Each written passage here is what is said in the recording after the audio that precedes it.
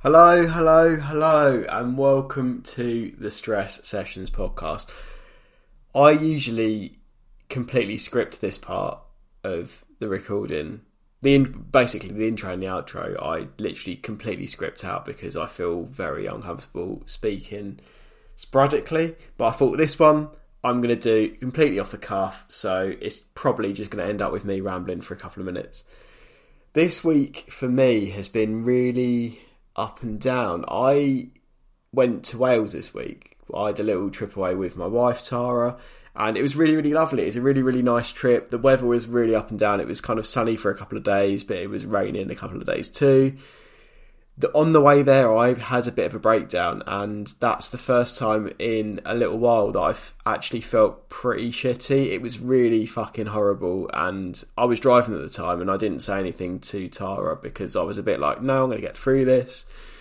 But it was really horrible, and that kind of, that experience just makes me want to tell you guys, or you that's listening, that if you are having a really hard time and you do experience kind of a panic attack, or you experience a flashback of something that is bad and that happened to you in the past that hits you really hard like it did me, then just speak about it. Just speak about how you're feeling and tell the person that you're with, or a friend or a family member, how you're feeling, because if you do keep it bottled up, it's really bloody hard. It's horrible. It's really, really hard. So just make sure that you always speak about how you're feeling and talk about your mental health. The rest of the trip was amazing. Wales was amazing. I climbed Snowdon. It was really hard. It was bloody lovely though. I would, if you haven't done it before, I'd highly recommend it because it's such a nice place and the views were ridiculous. We were so lucky. We got to the top and the clouds just literally parted, and it was so nice just to be there. It was a struggle to get to the top, and it was a struggle to get down as well. I think it took about 4.5 hours in total, but it was so nice, and I wouldn't recommend it. I would recommend it to anybody.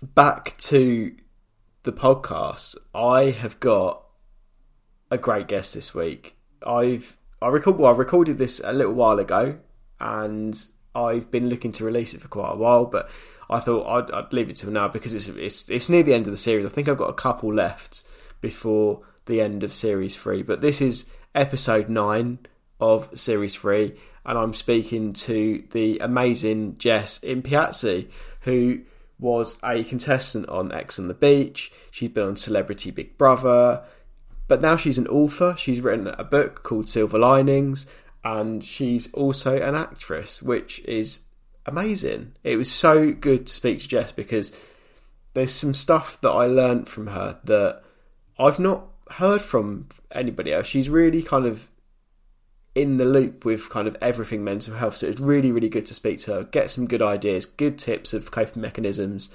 and she's just really lovely. So give it a listen, and yeah, keep listening and have an amazing day. And I'll speak to you again at the end of the episode. Thanks. This is series 3, episode 9 of the Stress Sessions with Jess Impiazzi.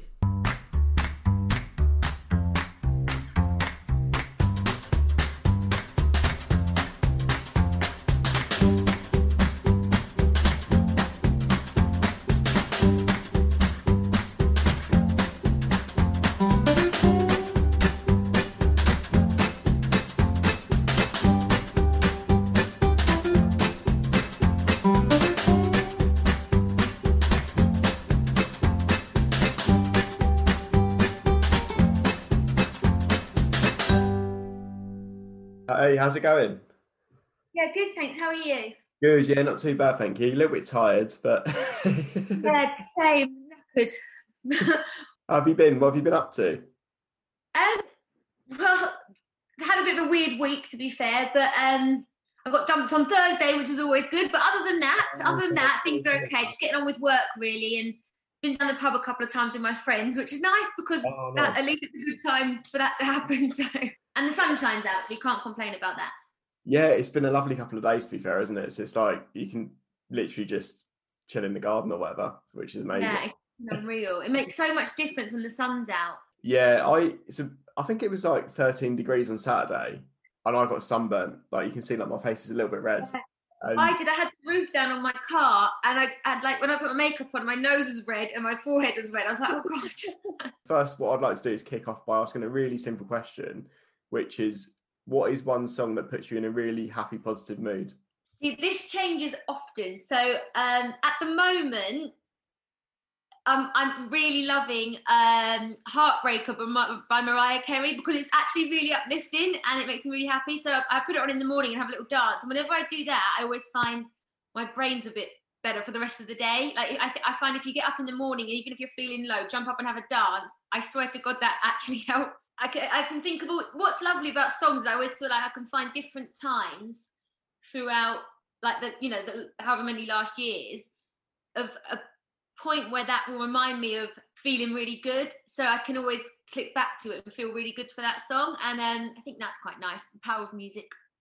Yeah, and I think again, like music is a massive, massive help. I think when you have got mental illness, it can sort of completely change your mood in the flick of a switch, can't it? So Yeah, definitely. a lot of people listen to this will know who you are. I know who you are, but for those who don't, can you just sort of tell me a little bit about yourself, what you do? So basically, I started out at theatre school. That was my plan, to go into acting and dancing and musical theatre and films and blah blah blah. Lost track a little bit because I went into the college of my school, and then my mum went blind and my nephew died of meningitis, and it was just a really hard time when I was 17. So it kind of derailed me a bit, which then sent me off to a glamour model route, which then went to reality TV. And for someone that hadn't really healed from a lot of childhood trauma, reality TV and glam modeling is probably not the best place to be going. And it wasn't what I wanted to do, it wasn't my dream, So everything happens for a reason. I'm a very big believer in that as well. But so since then, obviously, I went on MTV. I did Celebrity Big Brother Year of the Woman with Anne Whitaker, Amanda Barry, Genuine, Malika from the Kardashians, Ashley James. There's a whole load of amazing people in there. And then since then, I had a divorce and reinvented myself, as in going back to my roots, and I had to take a step back from everything to figure out who I was. And I wrote my first book, Silver Linings, which was just trying to, for me, it was a way of depicting all the bad stuff that had happened over the years and what had caused a lot of my mental health problems, and finding how that's helped me. I think sometimes when you can reframe stuff, your brain also gets reframed and you can see things in a different light. And sometimes it's just that switch that needs turning. It's never as easy as that, just a switch turning off, but we learn how to see things in a different manner. The world around you changes as well. Is there anything that you would say makes you particularly anxious? As I've done a lot of work on myself, I realise where these things come from now. So when I talk about it, I always go back to where I've realised why I've got that way. And I think once you're aware of it, then you can start healing it. So I think I had a lot of attachment problems. My dad wasn't really around when I was younger. We had domestic violence in the home, not from my dad. And I always felt the need to help people. So in my future relationships, I was always trying to help everyone. And I didn't know how to not be with someone that didn't need help, had addiction problems, or was a cheater, or all this kind of stuff that went on.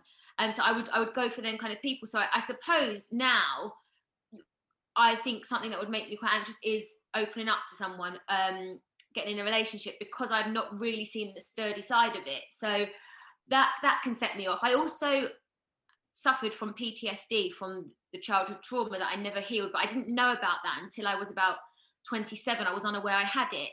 And again, when I come back to awareness, when I became aware of what that was when I was diagnosed, that's when you can start to heal. I think a lot of the time when I was really bad with my depression was that I was so caught up in my head that I couldn't step out to become aware of what was going on, because the emotions were just too much and I felt trapped. And I remember the only way I could explain it was there was like a million things flying around in the air and I couldn't catch one of them. It was just such a mess. So I would go to bed at 4 p.m, get up in the morning as late as I could, have a bath, so that I had like a window of being awake and just laying there in bed. And I think it was just that stuck feeling. So I think I've done a lot of reading, a lot of research, and on the brain itself, sometimes just the science of the brain can make you aware of how your brain is working. And I think that's so important when you're trying to heal from a mental illness, is the science of the brain. We never really get taught about that. And as I read more and more about the science of the brain, I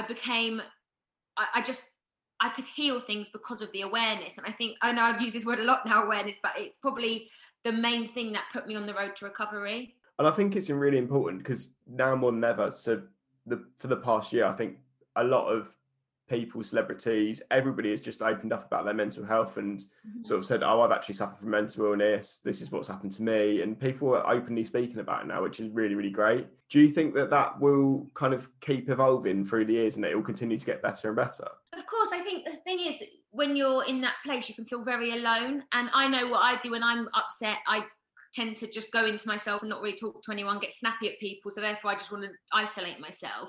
So it is better when you can hear other people saying, actually, I feel like that. And, you know, we are a complex species as a human. We have the ability to think ourselves into absolute dismay, whereas an animal doesn't have that. So then we've got all this new technology. Like, you don't see your dog going on the internet, looking at themselves for having all the dramas from the internet or bullies or all of that kind of stuff. They don't have that capacity, whereas we do. So where it evolves so quickly, our brains have to keep up with that. And it's a hard thing to do. So I think, you know, the more people talk, the easier it is.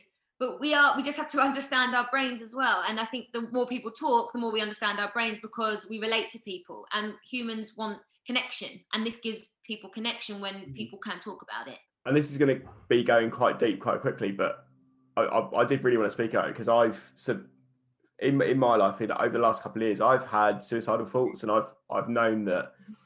I don't know how to put it, but I know that I've got to that point where I've been a bit like, I don't want to be here anymore, and I'm really, really struggling. I don't think anybody can help me because the thoughts in my head are just a bit too much, sort of thing. And I know that you've tried to take your own life on a couple of occasions, but one when you was 18 and then again a couple of years ago. How do you kind of deal with those thoughts and kind of come out the other side with that? Because I've kind of dealt with them in my own way, but I think that a lot of different people do deal with like kind of those sort of experiences in their own way. I think when you're in that particular place, when you're there ready to you don't want to be here anymore, that it's hard to, you know, not much is going to fit into your brain because you're in such a state. Like you don't know a way out. But one thing that got me through was just living in the moment. And it's so hard to do that when you're in that place. But it's just the tiny little things that you've got to hold on to. And that the little things you don't realize become the big things. So for me, you know, where I would let myself stay in bed, I was like, okay, I've watched a lot of videos on self-discipline. I'm going to have to get out of bed. I don't care how I feel. I don't give a crap how bad I am. You are going to get out of bed because you're not going to do this anymore. So I would get out of bed and I would go and make a cup of coffee. And then I would put some music on.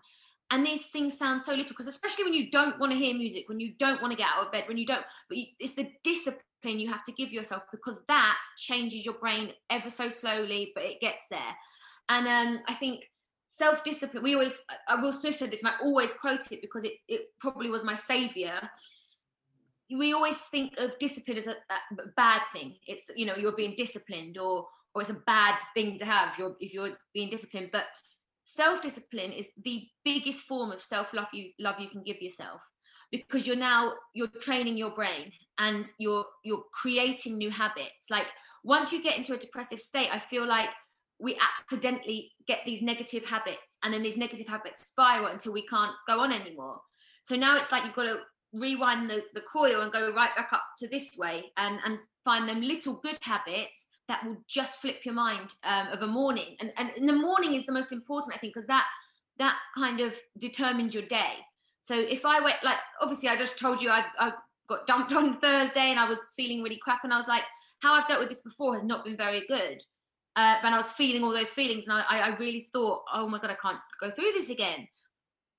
And then I was like, but you know how to deal with it, you know your tools. So discipline, get yourself up, put all your makeup on and feel good about yourself, put your music on, get to work and go out for a run. And no matter how much I did not want to do that because I felt like crap, I got up and did it. And I got up and ran. I got up and did my work. I got up and had a coffee. I put all my makeup on, and I keep doing that. And then it just slowly eases because you're disciplining and your focus is now on yourself. And then you realize that's actually loving yourself, because you're giving you that love that you need. And I think love is the biggest healer of them all. And I think when you're depressed and you're down and you're stuck in your head, you really are so far away from self-love. But we've got to remember that we are the only people that will spend the rest of our lives with us, and we have to love that person. So even if you don't feel like it and you don't want to get out of bed, do it because you want to show you love that you can give to someone else. You need to give it to yourself, and then watch how your world will change. I think that's some really good advice, because I mean, even recently, I've been sort of like, I think, like you said, the morning is, when you first wake up in the morning, that is like a really, really key point in your day. And then again, I think another key point is when you finish working. And like, for instance, I'm in an office job, not in an office at the minute because of COVID. But in the evening, I was literally sit there in the evening and be like, I've done my day's work. I'm not actually doing anything tonight. What's the point? And I think, again, that's a really key point in kind of like preparing yourself for the next day. Like, I'm going to achieve this one thing the next day. And it's kind of making, like you said, setting yourself like goals that are kind of going to keep you going, and then kind of build yourself up a little bit again. Yeah, like I'm not sitting here saying, oh, I'm happy as Larry every day. I'm not. I can totally relate to you with what you're saying. Like when you finished everything and it's like 4:00 and we're still in this kind of shit time of lockdown, and I get to like 4 and I'm like, okay, what now? Yeah. And I'm like, do you know what? I'm going to go for a walk. So I go for a 5K walk. And once I've been out in nature, I just feel better. Like you just feel, you moving your body. That's also science because it releases endorphins into your brain. So it just helps your thought process and everything. But also, I've been very into Wim Hof. Have you heard of Wim Hof? For you. Yeah. I'm really obsessed with the guy because this is something that I think was a big switch for me. And I've been doing his cold showers for maybe about 2 years, but then I started reading about him, listening to his podcast. I got his app so I could understand it a bit more and practice it, because if you don't try, you don't know. And I think when you're low, you've got to try. That's the main thing. You've got to keep trying, and you just don't know what's going to switch at any given point. And it did for me. So, and it does for many people. But the breathing technique, it's the oxygen to the brain. I don't want to go into the science because I'll get it wrong because I'm not a scientist, but whatever it is with the breathing technique that he does, it works. And the cold shower, it gives you your stress first thing in the morning through your body, and your body reacts to the stress. And then you handle any other stresses throughout the day with ease, because nothing is as hard as standing 3 minutes under a cold shower. But it does actually, your body then starts to kind of get used to it. So I could stand in that cold shower for an hour now without it making me shiver. It's almost, his philosophy is that back in the day when we didn't have all these comforts, we had the comfort of our warm bed, our warm clothes, our heating, our everything. He says the comfort has become the enemy of our success, because our bodies now don't need to react and work in a certain way. Whereas back in caveman days, if you're walking out, your arteries would go smaller or larger to heat your body up or keep it cold. So now when I jump out the cold shower, my body automatically heats itself up. So whatever it does, it works. And then your cardiovascular system works better. And when you're healthy, your mind's healthy as well. So there's a lot of people, that are following Wim Hof and that are changing their lives, and it's really helping their mental health. And when I really got into here, I've really noticed a change in myself as well, and dealing with things better. Like, as I say, with what's going on with me at the moment, I would probably have really struggled. The last time this really happened was when I got divorced. And this time I just managed to deal with it, because the stresses that I'm learning to put my body under in a safe environment, like in my shower and using these breathing techniques, it's really changing something in my body. And then it's also given me the self-discipline to keep going. And then, as I say about the spiraling up and down, I start to spiral upwards, and things start to change, habits start to change, mindset starts to change. I think with the Wim Hof breathing thing, so I tried it for me. A really key thing is actually remembering to do something when I'm meant to be doing it. So I'll be in the shower and I'll be like, I'm just having a shower, I'm just getting clean. And I remembered it for, I think it's like 4 or 5 days in a row, and it did really work. And I think I only did it for a couple of minutes. It's probably about 3 or 4 minutes that I was just sort of like focusing on my breathing, turn the shower down to cold, and just close my eyes and just breathed. And it did really help, because I've had, over the last couple of weeks, quite a stressful couple of weeks with work, with projects that have been going on.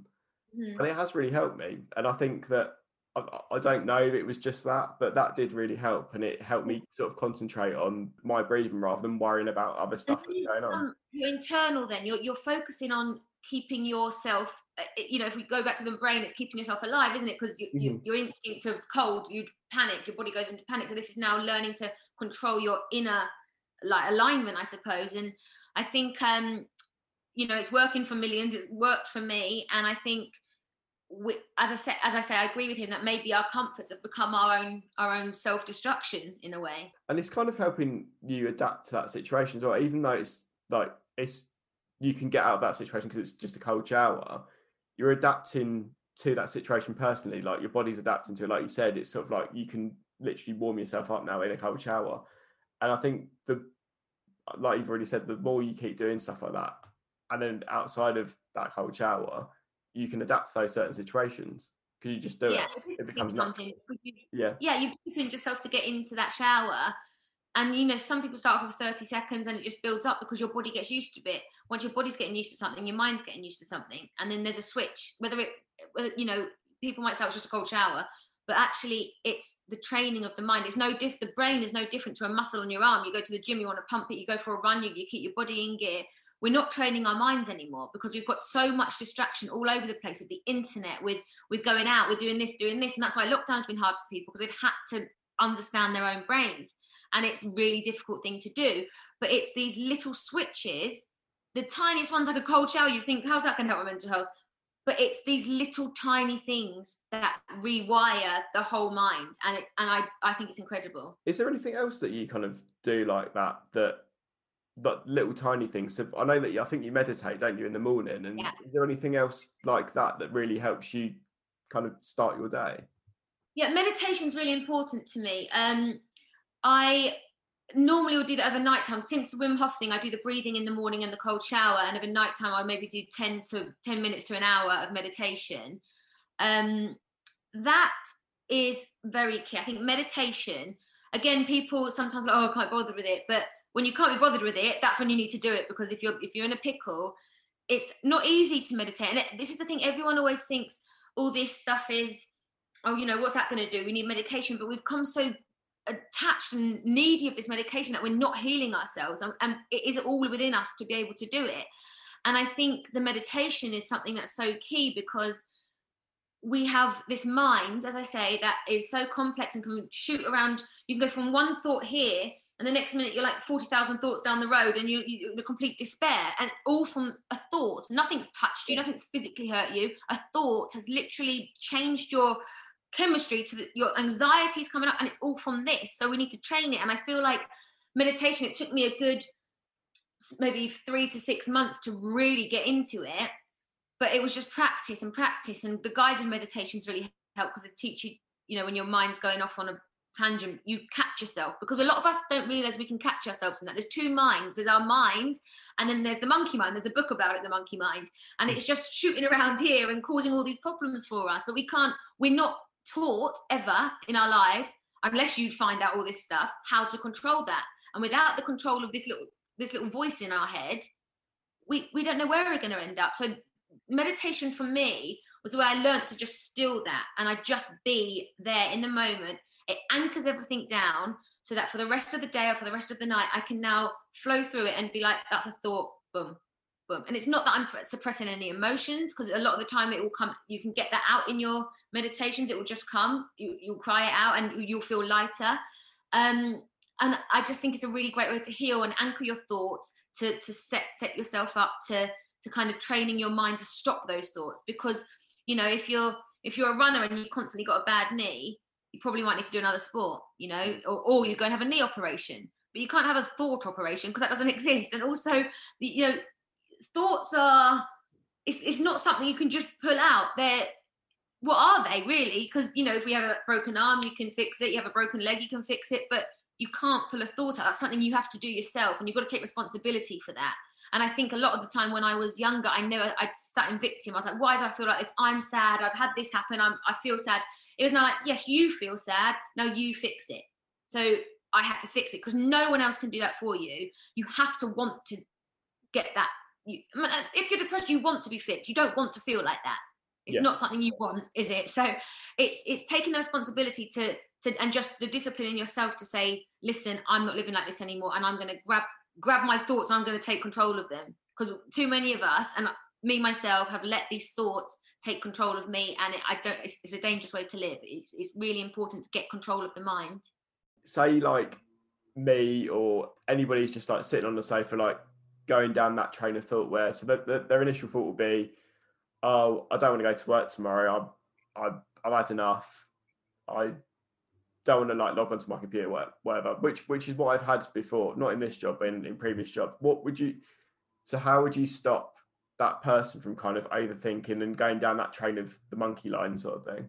Yeah, well, the thing is as well, it's like, depends if you like the job or not. If it's someone that you like the job but you're just feeling shite, then obviously it's one of those things where you've got to go, okay, now I'm gonna do something positive that tonight. I'm gonna, again, setting the goals, do the cold showers, do the breathing technique, do your meditation, because it can, as I say, it anchors everything. And once you kind of can balance the thoughts, things don't seem so hard. Like if I had a job I didn't like, for instance, and that was making me sad, I would quit, because at the end of the day, we only have one life. And if something as mediocre as a job, that's basically been, jobs are only, when humans came on the planet, it was just each to your own. With cavemen, we were animals, we were doing what we needed to do to survive. But now it's like we have this constructed thing by governments where everyone needs to have a job and money and this and that. So we have to do these things. But at the same time, you've got to find what you love and go for it, because, even if you have you don't like something and you're there for a while, but you have this other passion, work on that as well. So when you're doing this job and you don't want to get up the next day to go to work, that evening when you're feeling like rubbish and you're thinking about that particular job, set little goals to how you could get changing that job to something else, to how you could be putting your energy into something that you want to create or you want to do, because we're lucky. I know, as I was saying, it's a lot for us with the internet and stuff for our minds, but we do have this place now where you can learn anything. Like I couldn't write a book. I went to theatre school. I danced for my education. That's all I knew.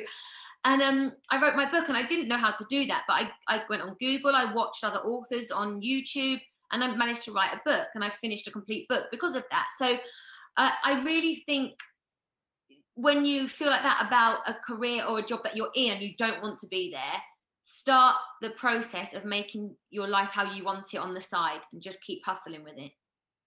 Because I think there'll be a lot of people listening to this that will be in that situation where they'll be in a job they don't like, or they're thinking, our lockdown's actually made me think I want to do this rather than doing what I'm doing at the minute. So I think that a lot of people would have had those thoughts. So yeah, I think that's really helpful. It's just to keep that, it keeps your spark alive. When you're doing something from passion, you're doing it from love, it just flows. And so if you can give your focus to that, if you need, you can't just, a lot of people can't just quit a job. I understand that. I mean, I can just quit a job, but as long as, but I do side hustle everything I do with a passion on the side.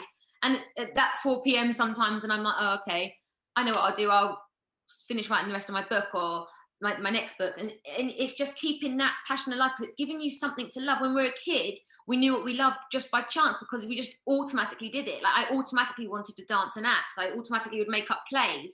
And when I pulled away from that, I was depressed. I wasn't living what I loved doing. So if you can just find something that you love, even if it's just on the side and you just see it as a hobby for a bit, you never know what a hobby could turn into. I did not know my book would get published. I didn't even think I could I didn't even think I could write a book, and I did. And I think you just got to give yourself that chance. The worst thing I've ever found about fear, and it's something I've been working on for years now, is conquering fears. Because I used to want to just stay in the house and not leave. I got really into a reclusive situation. I just chucked myself into it, and it is never, the fear is way worse than the thing itself.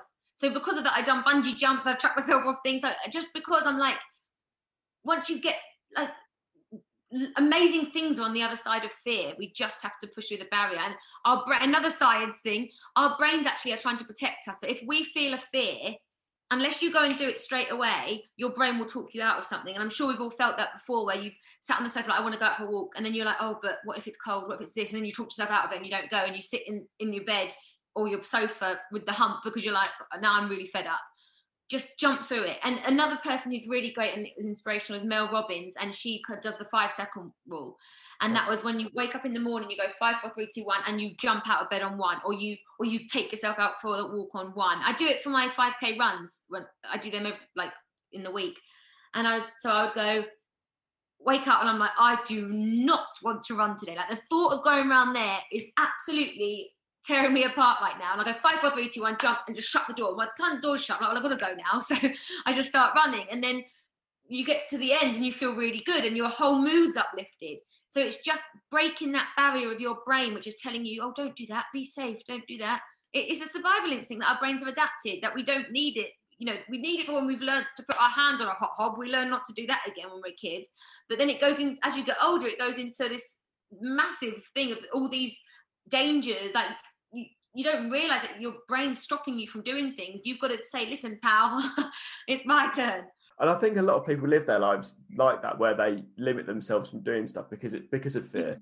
So they'll be like, I want to go and do this run. I want to go and do this 5K, but I don't think I can do it because it's windy, it's cold, it's raining. I don't think my legs are going to work today. But so many people must do it, that just because of that fear inside them, that they don't do the stuff they actually want to do.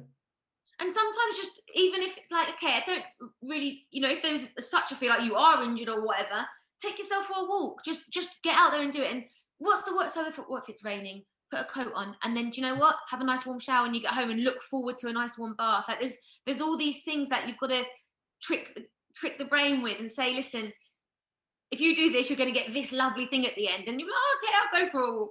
Like, you know, just it's just beating the fear and shutting the noise of the brain up. Is there anything that you personally makes you nervous or you get scared of? So you've had a lot of acting roles in your career. You've been on reality TV. You do a lot of interviews. Do those things make you nervous, or are they completely natural? Yeah. I get nervous before I log onto a Zoom like this. I get nervous before I go on a new film set. I get nervous before anything. And I think, you know, it's just that you've got to just go for it. I mean, I think also one thing I did learn from theatre school, that nerves often show that you care about something. If you wasn't nervous, you wouldn't care. So if we frame the nerves from being like, oh, I've got to stop, to actually I care about this, so this is an amazing opportunity, then you've reframed it again, and then you go into it in a different mindset. I've had imposter syndrome when I've done it, like going from reality TV to try and get back to my roots of acting. I did a film in LA with Luke Goss and Dean Cain and Kimberly Wyatt from the Pussycat Dolls. I was just sat, I was the lead role, and I was like, oh, they're gonna think I'm rubbish. They're gonna laugh at me, and my brain started to go, and I was like, no. Do your script, get on with it. You're here for a reason.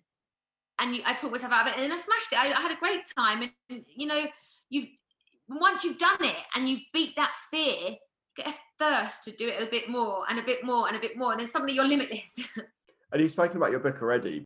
It's mainly based on kind of like your toughest struggles in life and stuff that you've overcome, and a lot of the stuff that you talked about on here. But do you think that there'd be a plan for another book to come out? So because you've done that now, so that you didn't think that you could write a book and you've done it, do you think that you now think I can do another one?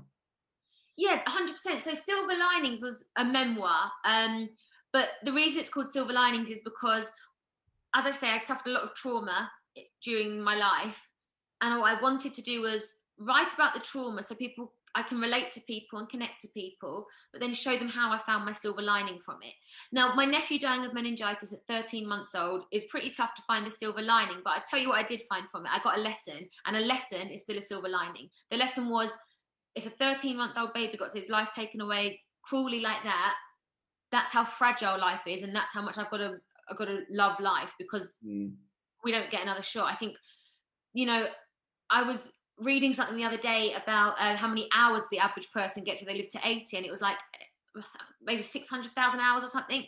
And if we saw them ticking away, we would live very differently. If we had a you know, an egg timer, and it was our lifespan, and you saw it going, I think we'd all be very differently. I think our brains trick us into thinking again that we're like going to be here forever.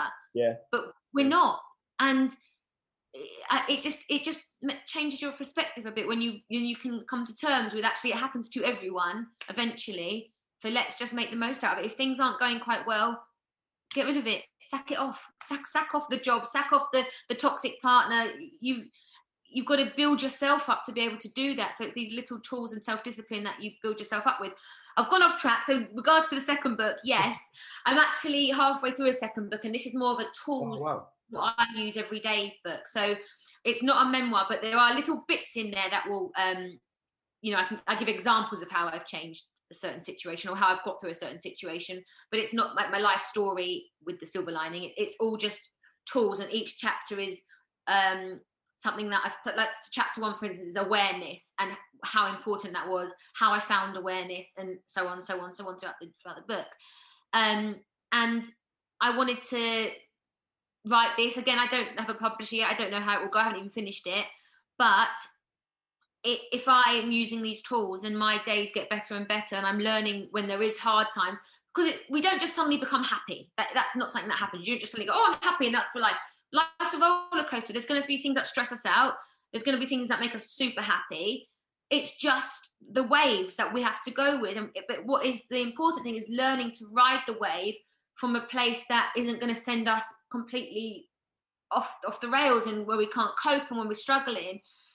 It's the tools to learn to just flow with it and know that, okay, this is just a bit of a crap time, but we've been through it before, and we know that this is going to get better. We know that once this little wave's over, here comes the good one. So I think it's learning to go with the flow. A big thing for me at the minute is, and it's something that I haven't put into place in the past, is boundaries. And I think boundaries is a massive part of having good mental health. And it seems like you've done that in the past, where, because you've spoken about having toxic relationships, other things that you've had in your life that you've not necessarily wanted. And I think I'm currently going through putting these boundaries in place so that if I don't want to have this relationship with somebody, I don't have it. If I don't want to do something, I'm not going to do it. How did you kind of overcome those sort of problems in the past?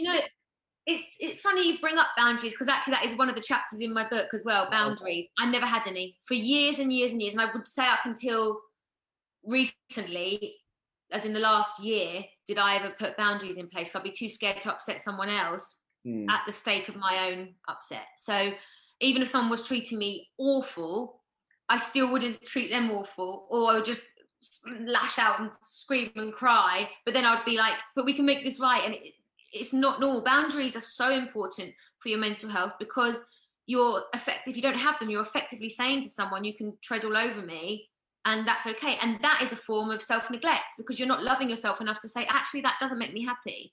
And, I got thinking in the past, I was always thinking, oh, I want them to want me, or I need them to need me. Where actually, no, I need me to need me, and I need me to want me. And then you wouldn't put up with that crap in the first place, Boundaries are, once I learned them and I realised about how important they are to your mental health, I wouldn't ever enter a relationship without a boundary. Now, something, and it doesn't need to be an argument. The way I would deal with it now is actually that doesn't work for me. You're kind of crossing something here. I don't like that behaviour. You can talk it out like a normal human, and things can change. But if someone's quite toxic, or quite, unfortunately, there are these people in the world that aren't very kind, and they'll try and push it. You've got to love yourself enough to be like, I'm done, I'm out. And again, that just stems back to self-love. The boundaries all comes with learning to love yourself enough. Yeah, I think it's all about like being comfortable in saying no sometimes as well. So like, for instance, it's a really stupid one. So like today, with my run club later today, I've got 2 new people coming, and they've gone, oh, we can't make it for the time that you said. We're going to be 10 minutes later, so we'll see you then. And I'm like, no. You're going to be at the time that I've said. And usually I would have gone, oh, that's fine. Like, you can turn up then. We'll wait for you for 10 minutes. That's okay. Yeah. Whereas now I'm like, no, this is my run club. It's not being nasty or horrible. It's just that when things are work, you can't constantly. There's times that you can bend when it doesn't bother you that much. But when you've got things that you've got set for yourself, for your mind, for your needs, and for the way you work your world, you've got to learn to say no. And I honestly, I write about this in my first book, Silver Linings, that I really struggled to say no. So even if I didn't want to be in a relationship with someone, I thought, oh, I have to, because I'll hurt them. So I'd get into a year relationship with someone I didn't even want to be with in the first place. Like that's crazy, because I was too scared to hurt someone. Because a lot of the time as well, when you do suffer from mental health, you're very empathetic to other people, and so that you're scared to hurt them. But no, if everyone looked after themselves first, we'd heal the world. Because if everyone healed themselves, suddenly there would be no nastiness around, because people aren't nasty if they're not hurting. Happy people don't go around hurting people. So no is a very important thing to do, to keep the boundaries, to find yourself love. With the whole like you can't love anybody else until you love yourself, I've completely changed my mindset probably over the last couple of months, because if somebody's nasty to me or they say something to me that I don't like, I'm like, well, that's their problem with them. That's not their problem with me. That's their problem with them talking about themselves and them sort of reacting in that way, because they're not happy with what they're doing. So I kind of like in my head try and flip those sort of situations to be like, oh, well, that's their problem. They're struggling with something, so they're reacting like that. Whereas if they were happy, they wouldn't really react like that in the first place. An aware mind can work that out. And I sometimes see people, you know, on the internet, or if someone gives a sly comment or something, it's like, that used to really affect me. I'd be like, oh my God, like really, really affect me, and think I'm this awful person, and I'd feel like I'm ugly because they'd be like, oh, she's fat, ugly, she's this and this, and I'd be like, oh my God. I'm like, hang on a minute. I'm happy with myself in the mirror. I look good. I feel happy. I've got good friends. I've got good this. Is there an opinion of someone else a reflection on me? No.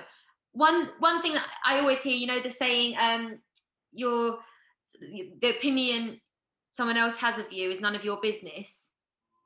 It really isn't any of my business, because, you know, I'm nothing to do with them. Why is it my business what's going on in their mind, whether it be about me or someone else? It's not my business. And I think when I learned that and really took that on, I just stopped giving a crap. As long as you know, in your heart you're being kind, and I think if you see the world with love, it's a struggle to ever take anything too personally. I think in your position as well, like because you're in the public spotlight quite a lot, you must kind of get to like trolling and abuse from just people that aren't giving you abuse because they're thinking, oh, look, like you said, like, oh, you're fat, blah, blah, whatever. It's them. It's a reflection on them that they're not happy, isn't it? That they're not happy with their life, so they're trolling you to make you feel as bad as what they do, sort of thing. Yeah, that's the thing. Like, hurt people, don't they? So I'm lucky on social media. You can block words, which I've done to ensure that no one writes nasty things. But for instance, the Daily Mail, whenever I get pictured or something goes in there, there's always nasty comments. There's always someone that really tries to tear you down. And I don't think, oh, that what they're saying is true. I'm thinking, wow, that person must be so sad in their heart, because they've made an account to go on to something and really tear apart anyone they can. For what reason? I mean, would you or I sit here making accounts to write to people and tell them they think they've got a face like a bag of spanners? That was one of them. And all of this random stuff. Like, it's laughable, because it's like, that is not a well person. And actually, I send you love, and I hope that you get fixed, because how you're feeling is sad. I think you need to. I think, like I said, like you need to take stuff like that in everyday life with a pinch of salt. Especially like even everybody. Like if somebody, like I said, if somebody's horrible to you, they must be going through something in their life that's not great. So they're reacting like that because of their life, not because of you. But yeah, I've just found that quite interesting over the last couple of months, because I used to think, oh, it's a personal attack on me. It's not about them. No. Yeah, you know, even if I thought someone was looking a certain way or whatever they were doing I didn't feel that they were very good. That's just my opinion. Someone else might think, like, you know, one man's trash is another man's treasure, as they say. So like, you know, I think we just got to live our lives in the happiest way we can, and what makes us happy, as long as we're not hurting anyone, then no one can say anything. It shouldn't affect you, which is easy. As I said, it's easier said than done, but be so secure in yourself to know that the reason they're doing it is that they're not, and that's sad. If there was 3 things to the listeners or the person listening to this that you could sort of say, this, if you're suffering from mental illness, so depression, anxiety, anything, what 3 things would you advise them to do from now on? I would definitely say open up and talk. That's the first thing, especially if you're on a bad part of the depression. You need to open up and talk, reach out to people, and that's just as scary, because as I said, I like to hold myself back, but it must be done. You have to talk. First of all, you talk. You never know what you find from talking either. Like, you never know who you're going to learn about. Like me talking, I learned about Wim Hof, and I learned about this and all these things that helped me. So talking is number one. Number 2 is meditation, anchoring those thoughts. Start to learn to get them into check. And number 3, beat your fears by going out for a walk and finding stuff. You've got to find things that what you make keep you going. You've got to find it. And I found that in nature and walking through the woods. I find it in doing my cold showers. I find it in these things, but just find what's right for you. And read a lot, because that's where you'll find it. Podcasts are great. Listen to podcasts, listen to other people, how they've changed, how they managed to do it, because that's what I did. The way I changed was listening to other people's stories, how they managed to get better. And when you surround yourself with something, you hear something enough, you start to take it on. So you've got to surround yourself with the things that are going to shine that positive light and keep you slowly going up the ladder. I mean, with the whole podcast thing, I've learned personally a lot from all of the guests that I've had on air. So like I've learned stuff from you today. I've learned stuff from even though some people repeat what they say in terms of like their ideas of stuff and the techniques they use to kind of conquer their mental illnesses, I think it's good to continue listening, because you do learn a lot. You do, like, again, me personally, I've learned so much through recording these podcasts, just through chatting to people, which is amazing. And also, even if people are saying similar techniques, that's kind of proof that these techniques work. Because if people suffered and they're now changing, they've all done very similar things, and these people don't know each other, these things work. Yeah, and the one that I like is the cold shower thing that you brought up, because I was like, I'm definitely going to try that, because that's something that is easy to try, and I think it's easy for everybody to try, because everybody's got like a bath or a shower, haven't they? So I would really recommend reading the Wim Hof book, or if you don't want to get the book, you can listen to him on all sorts of podcasts. He's on a lot of them, so just put his name in. He's done Under the Skin with Russell Brand, Happy Place with Fern Cotton, and it's very, very, very insightful, and he was a big game changer for me, for sure. Oh, okay. Oh yeah, I love Russell Brand, so yeah. Yeah, so do I. He went to my theatre school, actually, different year to me, but he was at my theatre school, so I'm really sad I could never meet him. I love him. I've met him once we did a gig at Hackney Theatre, and it's only like a really small one, and I was like, he did a book signing afterwards, and I was like, I have to go meet him, because oh my god, I'm actually so jealous. And then because I've seen him in concert like quite a few times, and then again he was at Aylesbury Theatre, and I went to that, and then he did like book signings at that, so I was like, I need to go meet him again. Yeah, I would. I'd be like, Russell. Cats or dogs? Dogs. Phone calls or text messages? Depends on my mood, so normally text messages. City break or beach holiday? Beach holiday. Bath or shower? Bath. Plan ahead or take each day as it comes? Take each day as it comes, but have a plan. A good book or a good film? Good book. And the morning or the evening? The morning. I like the morning. I'm interested that you've said baths over showers. I knew you were going to say that. I'll tell you why, because my cold showers I do of a morning, but I've got this thing where I have to have a bath every single night. Like, without fail, I have a bubble bath. I suppose it's one of my things that helps my mental health. I look forward to my bubble bath every single night. So I have a cold shower every morning, but it's the hot bath at night. Although the other morning I did actually have an ice bath, which is a lot harder than the ice cold shower, I can assure you. But that's I'm trying to get used to that, because that's quite a big discomfort, but it's something I'm learning to do. But you really have to go into your mind. And I actually, by about minute 2, I felt my body warming itself up, and the ice actually melted in the bath, which was bound to happen anyway. But I laid there and I was like, it hurts like hell at first, and then you just suddenly feel a bit of temperature rising in your own body. I was like, okay, I've got this. But I stick to the cold showers rather than the baths. I think I'll get to the baths eventually. Yeah, so one of the people that I did on the last series of this podcast, Lloyd Ashley's a rugby player. He does he's got like one of those barrels that he just chucks ice in, fills up with cold water, and he has one every day. And if he doesn't do that, he goes for a swim in the sea. And I'm always like, how do you do that?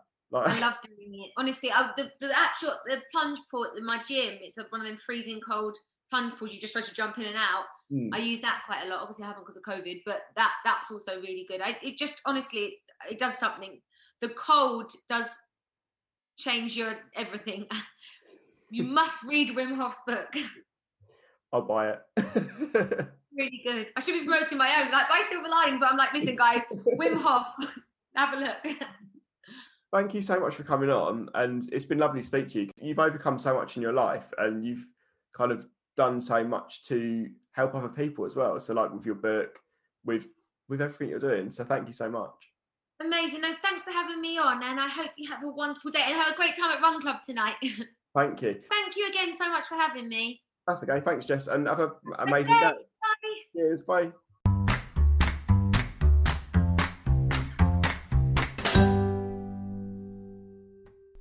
Well, that, I thought, and I hope you did too, was a really good conversation. And thank you so much to Jess for coming on the stress sessions.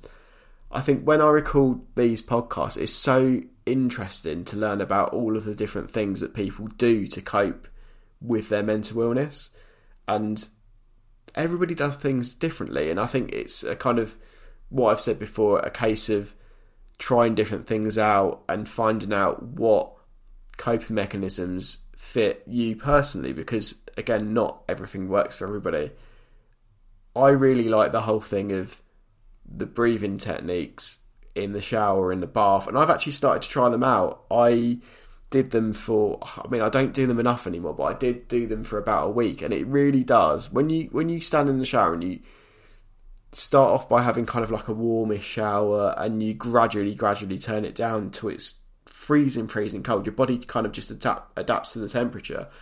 And when you kind of breathe in for 4 seconds, breathe out for 4 seconds, and continue to do that for a couple of minutes, it really, really does work. So that's one thing that you should try out.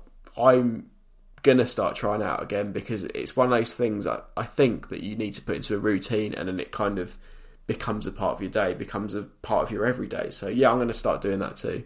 But yeah, thank you so much to Jess for coming on. I love that conversation.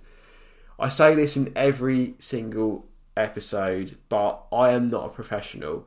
Everything that I talk about and everything that my guests speak about are just personal experiences, stuff that we've kind of dealt with our mental illnesses. So if you are struggling with your mental health, then speak to a friend, speak to a family member. But if you're really, really struggling, then speak to a professional. There's so many amazing mental health charities out there that you can pick up the phone to, you can text them, you can speak on web chat.